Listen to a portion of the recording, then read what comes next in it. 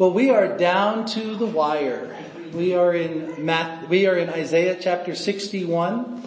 There's only 66 chapters total, and so we are literally in our last, it's about 8 weeks, because we still have the Love Light Ministries coming on the 16th of July, and we have and Jesse will be preaching on the 30th of July. So that will be his normal time for preaching. So, but we're almost done. Sometime in the middle of August is when we'll be finished with the book of Isaiah. And, but this one was a tough one for me. As I read it, the words are great, but it was tough for me to discern what was God wanted me to say for you to hear. But go ahead and turn with me not to Isaiah 61. Well, yeah, let's do Isaiah 61 first. We'll read that first, and then we'll look at this other passage. So Isaiah 61, there's only 11 verses. I want to go ahead and read all of them. The Spirit of the Lord God is upon me, because the Lord has anointed me to bring good news to the poor.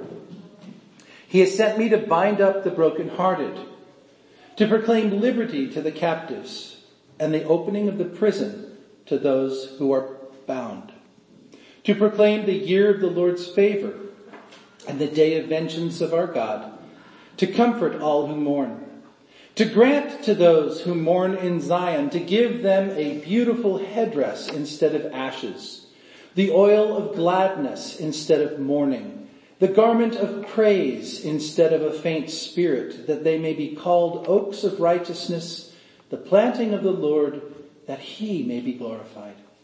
They shall build up the ancient ruins. They shall raise up the former devastations. They shall repair the ruined cities, the devastations of many generations.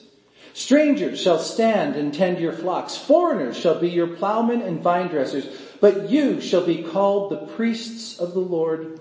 They shall speak of you as the ministers of our God.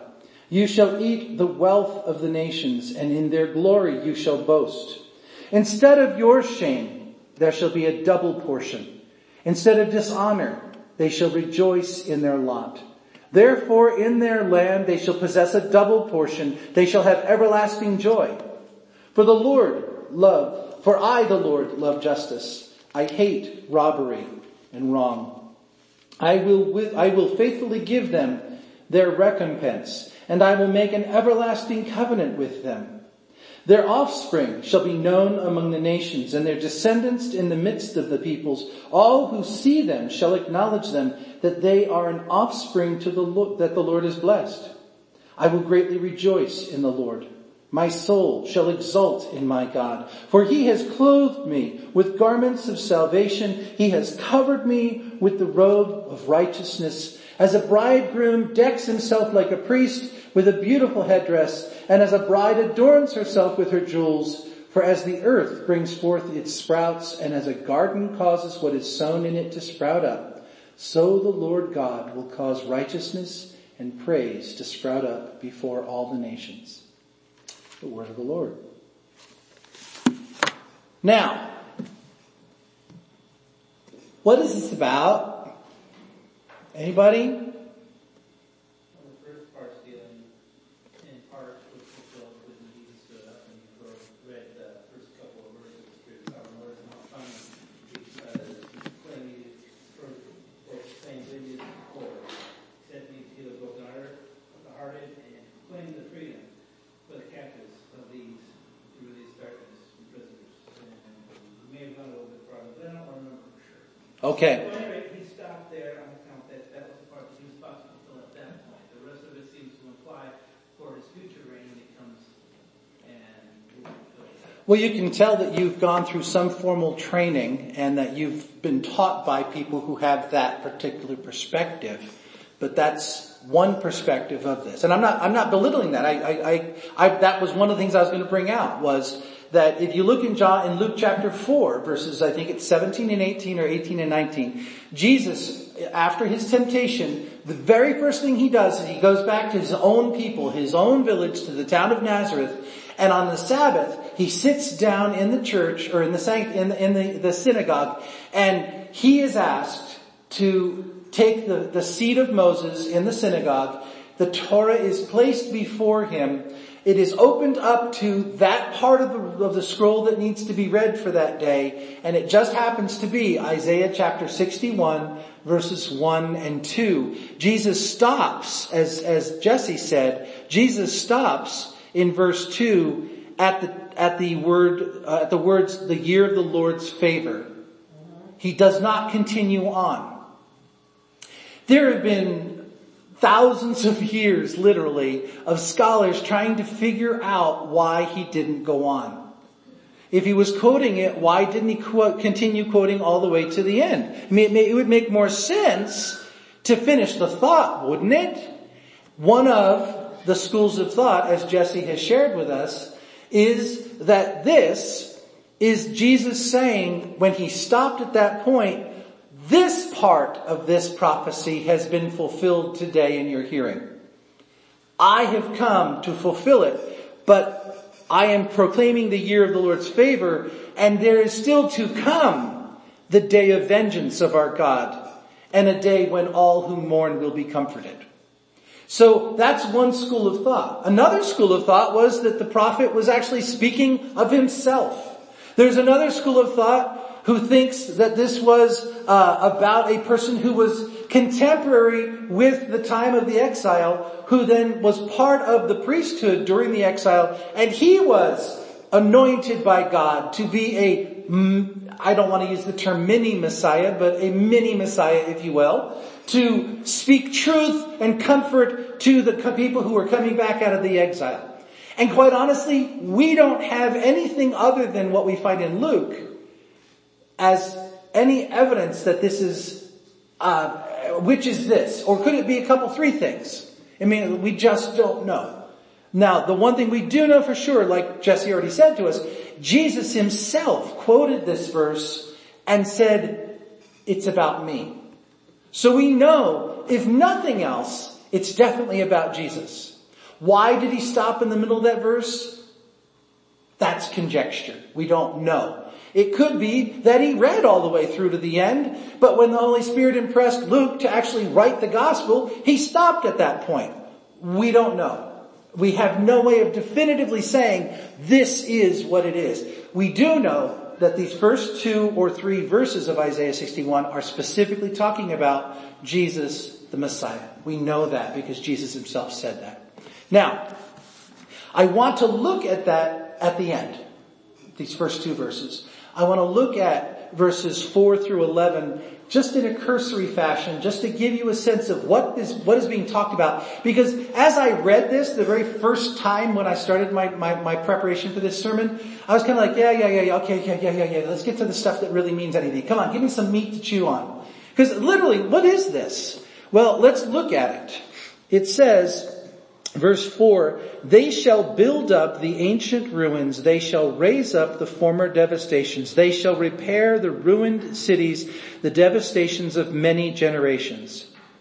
Scholars are not sure now remember also, we talked about this in the past, you know this, that the Bible was not originally written in chapters and verses, it was just written.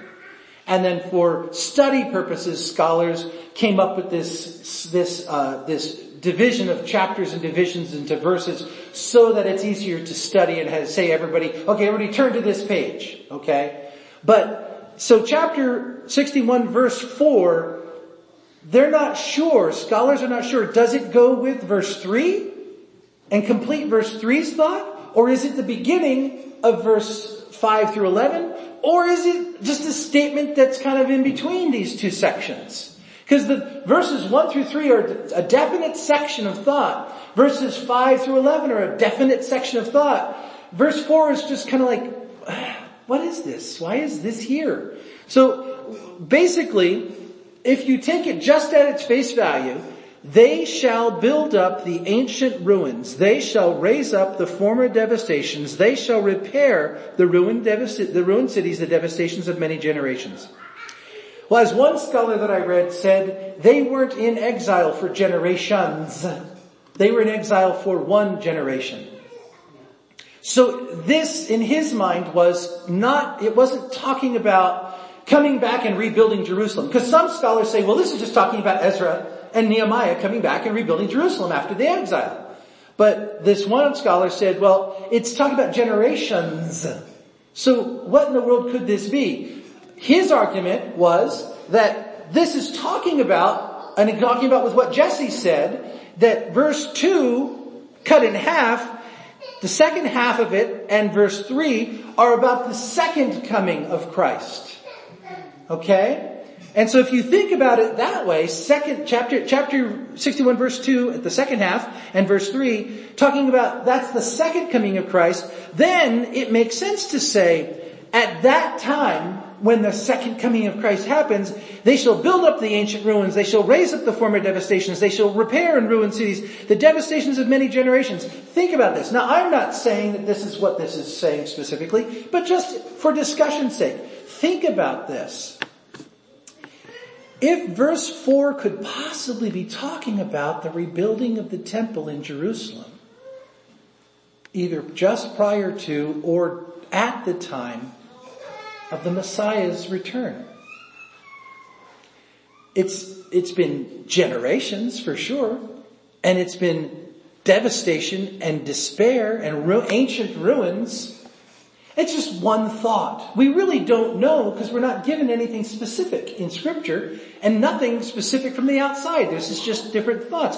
But the idea is, as you're reading through this, trying to understand what was the prophet initially trying to say to the people. Something was being said to these people about something coming in the future where they, whoever they are, we would assume he was talking to the people of God, they are going to restore what was ruined.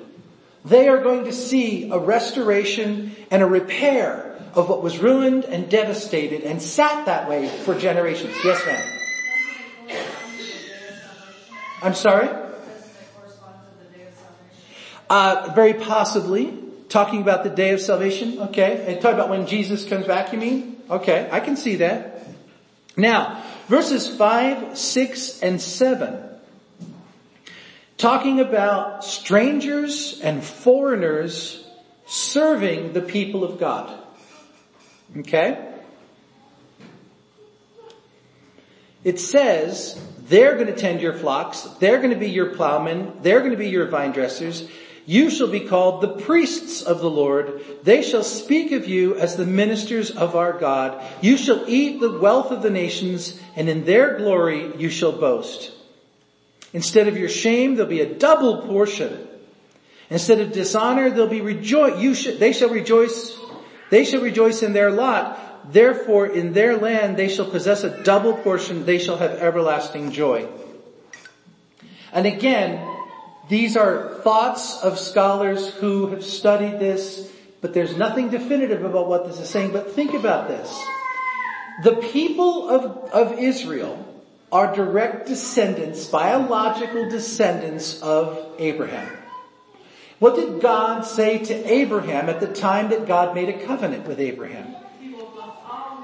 He will bless all nations. That all people will be brought to the one God through the family of Abraham. Okay? One scholar that I read said, when you think about the Jews in modern society, what do you think about? You either think about the Holocaust, or you think about the rich diamond merchants in New York City. And he said, typically that's what you think about when you think about the Jews. Not talking about from a religious perspective, just from the world's perspective.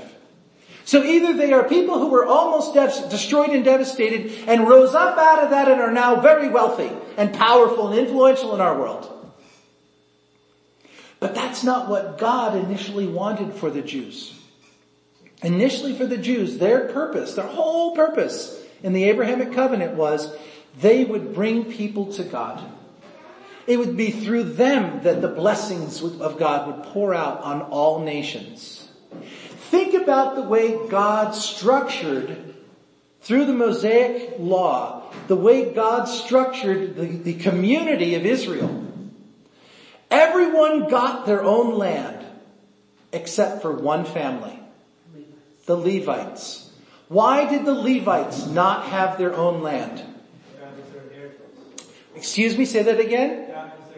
God was their inheritance. It was their special possession. And so God said to the Levites, you're not getting an inheritance of land. I'm your inheritance, and I will make sure of all of your brothers and sisters' provisions you will be provided for. Your job is to lead all of your brothers and sisters to my throne. Your job is to officiate at the worship services. Your job is to manage the sacrificial system. Your job is to turn the hearts of the people to me. And because you are going to be so focused on that, I'm going to make sure that you're provided for. Now, if you then can take, this is not my thoughts. I have to give you, these are thoughts of people that I've read. But if you think about that, and then give that that's the way God related with the Jewish people back then, and then think about what God originally wanted the Jewish people to be on this earth was the priests who led people to the real God. If you read these words in verses 5 through 7, and with that understanding, it is very possible that during the time of the second coming, that the Jewish people are going to be received, or even we could even go so far as to say, and this is something that I'm not comfortable doing, but it is one of the scholars, we can go so far to say it's the people of God, not the Jews necessarily, but the people of God, are going to be raised up as priests who bring the hearts of the people to the Father, and as a result, they're going to be served, if you will, by the rest of the world. There's a little bit of an arrogance there, and I don't want it to sound that way in any way, shape, or form. The idea being that the people of God have a specific role, and that's to bring people to the throne, to point people to God. And they don't have to worry about how they're going to live on a day-to-day basis because God will provide for them. That goes right back to what Jesus said in the Sermon on the Mount in Matthew chapter 6. You don't need to worry about where your next meal is going to come from, and you don't need to know where your shelter is coming from. Your Heavenly Father is perfectly capable of providing all of that for you. He knows what you need, and He will take care of you. Look at the lilies of the field. Look at the birds of the air. They don't have to worry. In the same way, you don't have to worry. Okay? So, that being the case, if that's what's being said here, what the prophet is saying to these people is when the time of Messiah comes, and it could be, as Jesse said, that this first 3 or 4 verses is split. The first advent, the first coming of Christ, the second advent, the second coming of Christ. And then when the Messiah comes, and we could look at the second coming of Christ, that this part of it's going to happen, the people of God are going to be leading the rest of the world to God, and God is going to make sure that they get taken care of. And this idea where it says, instead of shame, you get a double portion. Think about where the people that are hearing this for the first time, when Isaiah is speaking to these people who are in exile, they are in shame. They have lost everything. They have been devastated because of their disobedience and because of their unwillingness to submit to God and trust God fully. And God says, I am not casting you out forever. There is going to come a time when the time of Messiah comes where you will be restored to the rightful place as long as you're in right relationship with me. And you will no longer carry shame, but you will receive a double portion of blessing from me. Now, it goes on talking about other things, about headdresses and beautiful adornment and gardens sprouting up. And if you go to verse 3, it talks about whoever this Messiah is, he's going to give them a beautiful headdress instead of ashes, oil of gladness instead of mourning, garment of praise instead of faint spirit. And there's this dichotomy of images here. Okay, there's this person, imagine in their culture, they're mourning and grieving and wailing over their situation and over their sin. So they tear their clothes, they put on sackcloth and ashes, and they don't take care of themselves. Okay, they just horrible. That's this one image. But then it says when the Messiah comes, He's going to lift you up out of that, and He's going to give you an outward appearance of praiseworthiness. He's going to make you look beautiful, and it's all going to point to God. It's all going to point to God. And so that's what this is talking about. There's a lot of people that have used this verse 3. His beauty for ashes, beauty for ashes. That's a specific promise to a specific people. But the principle can probably be applied anytime you feel God is saying to you, you may feel like you're in the midst of despair, and you may feel like you're in the midst of burned down everything, and you just need to trust me because I can raise you up out of that place of darkness, out of that place of ash, out of that place of despondency. I can set you up in a situation where you are beautiful and glorious, and when people see you, they give praise to my Father. So I can see where that principle can be there, but as it's written, this is a specific promise to specific people from the specific Messiah. Okay, so we've broken apart some of these things. Let's go back now to this first couple of verses, because that's where I really wanted to focus the last few minutes of our time together. Verse 1, and this is kind of an aside, but it's kind of a fun thing. Verse 1, some scholars say, is a very clear and definitive proof that there is a triune God. The Spirit of the Lord God is upon me. Well, first of all, the Spirit is the Holy Spirit. Lord God is Yahweh. And who is me? The Messiah. So if we say Jesus is the Messiah, and that's what we truly believe, then Jesus is speaking here, and we know in Luke chapter 4 that he said that this was him. The Holy Spirit of God, the Holy Spirit from the Father is on Jesus. And so there's an image there out of Scripture about our theology about a triune God. Now, it doesn't specifically say that God is the Father, the Son, and the Holy Spirit. But Isaiah chapter 61 verse 1 can be used to defend our theological statement that there is a triune God. Beyond that though, God has specifically anointed this Messiah for some specific tasks. The first one is to bring good news to the poor. Second one, God has sent the Messiah to bind up the brokenhearted. Third, proclaim liberty to the captives. 4, opening the prison of those who are bound. And 5, proclaiming the year of the Lord's favor. 6, the day of vengeance of our God. 7, the comfort of all who mourn. And that's it. Because then it goes into how he's going to treat those who are mourning. So there are 7 specific tasks that the Messiah is going to do. Good news, we know, is the gospel. It is speaking the good news of God to the poor. Is that talking about financially poor? Is that talking about people who are downtrodden? Is that, or poor in spirit? And there's too much left unsaid to be definitive about what this is talking about. So again, it's a matter of God, what is it that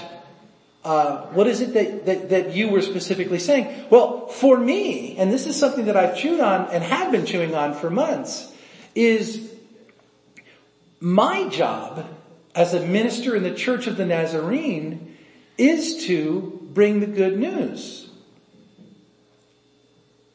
And the Church of the Nazarene's history has been to bring the good news to the poor in our world. It's not to reach those who are wealthy and doing well. It is to reach those who are down and out.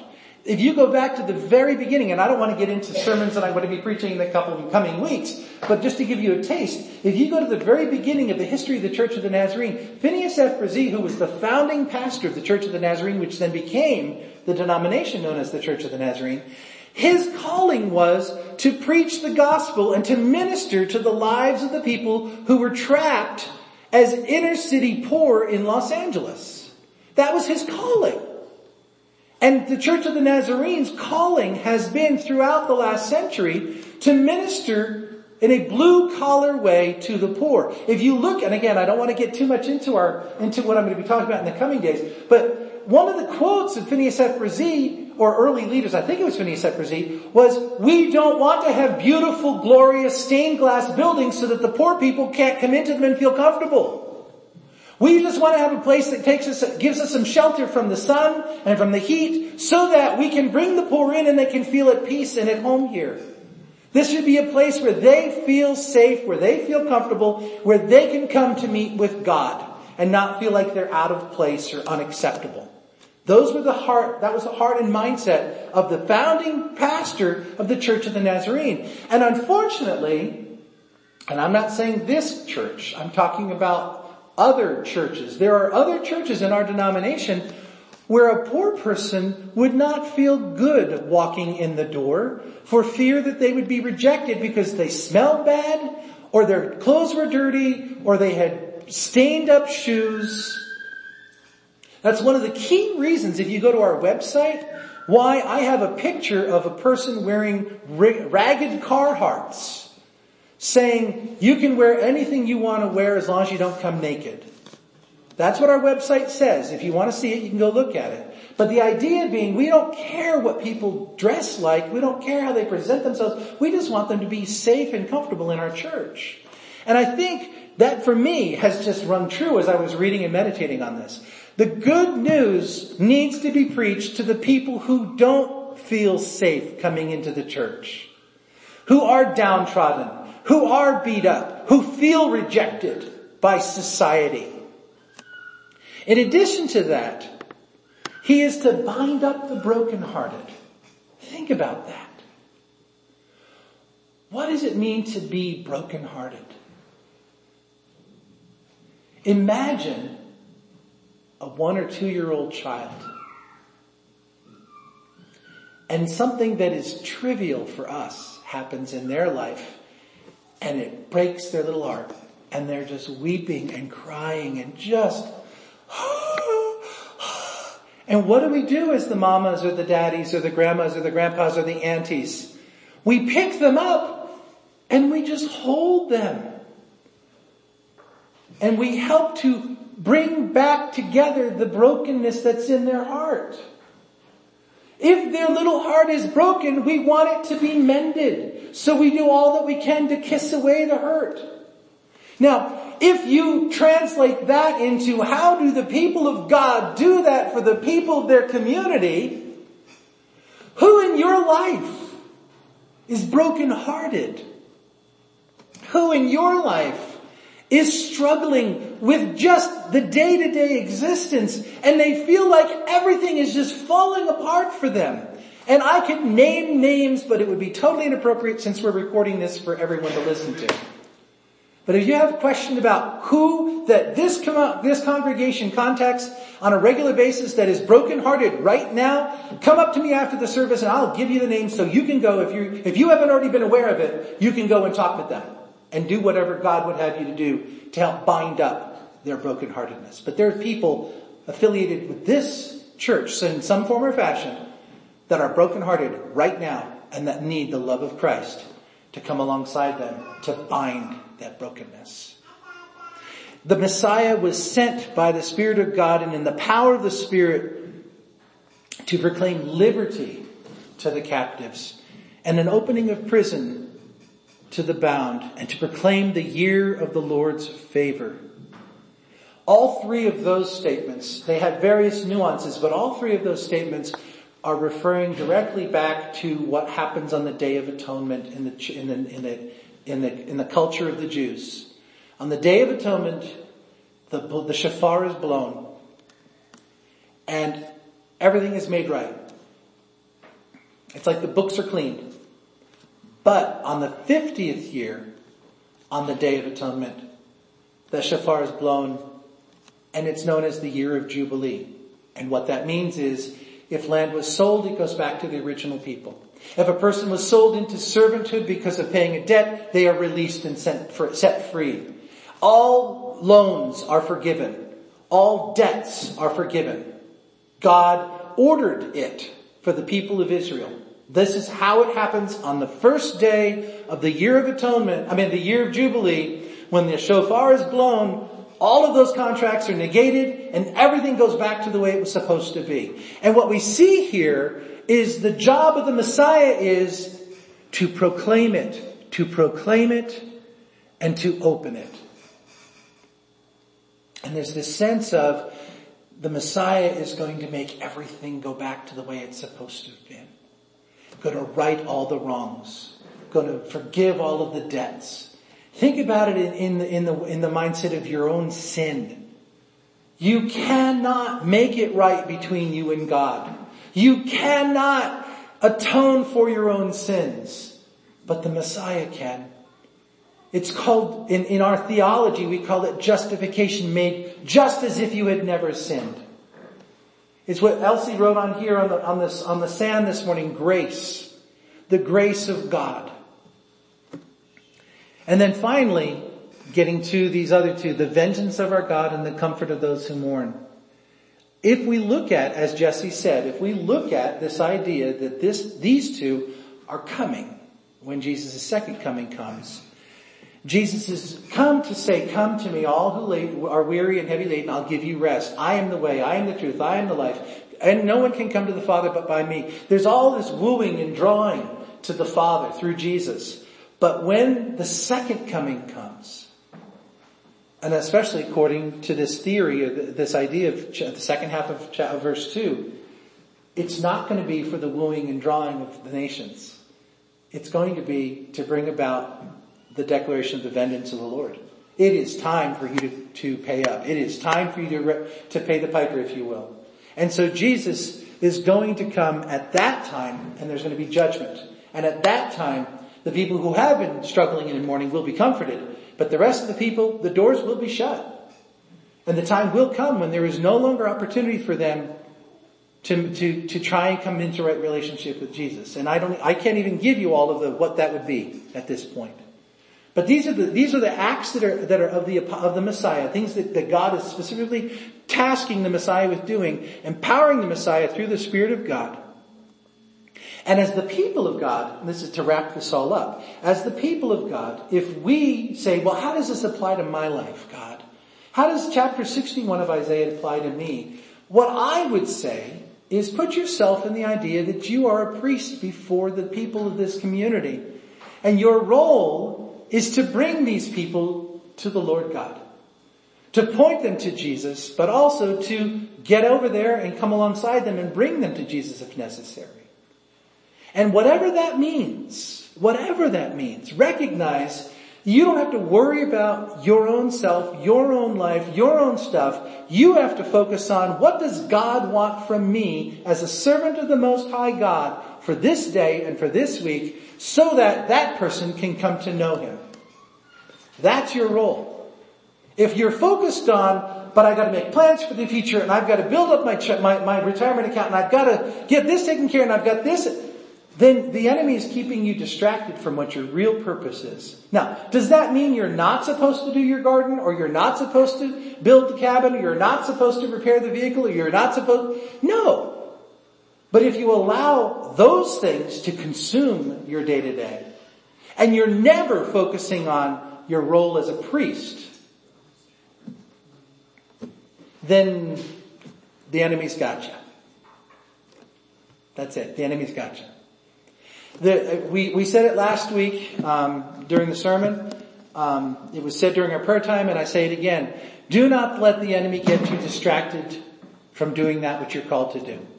Each one of us have a vocation from God. Each one of us are called to be a royal priesthood, to be part of that group of people of God who draws the rest of the world to God.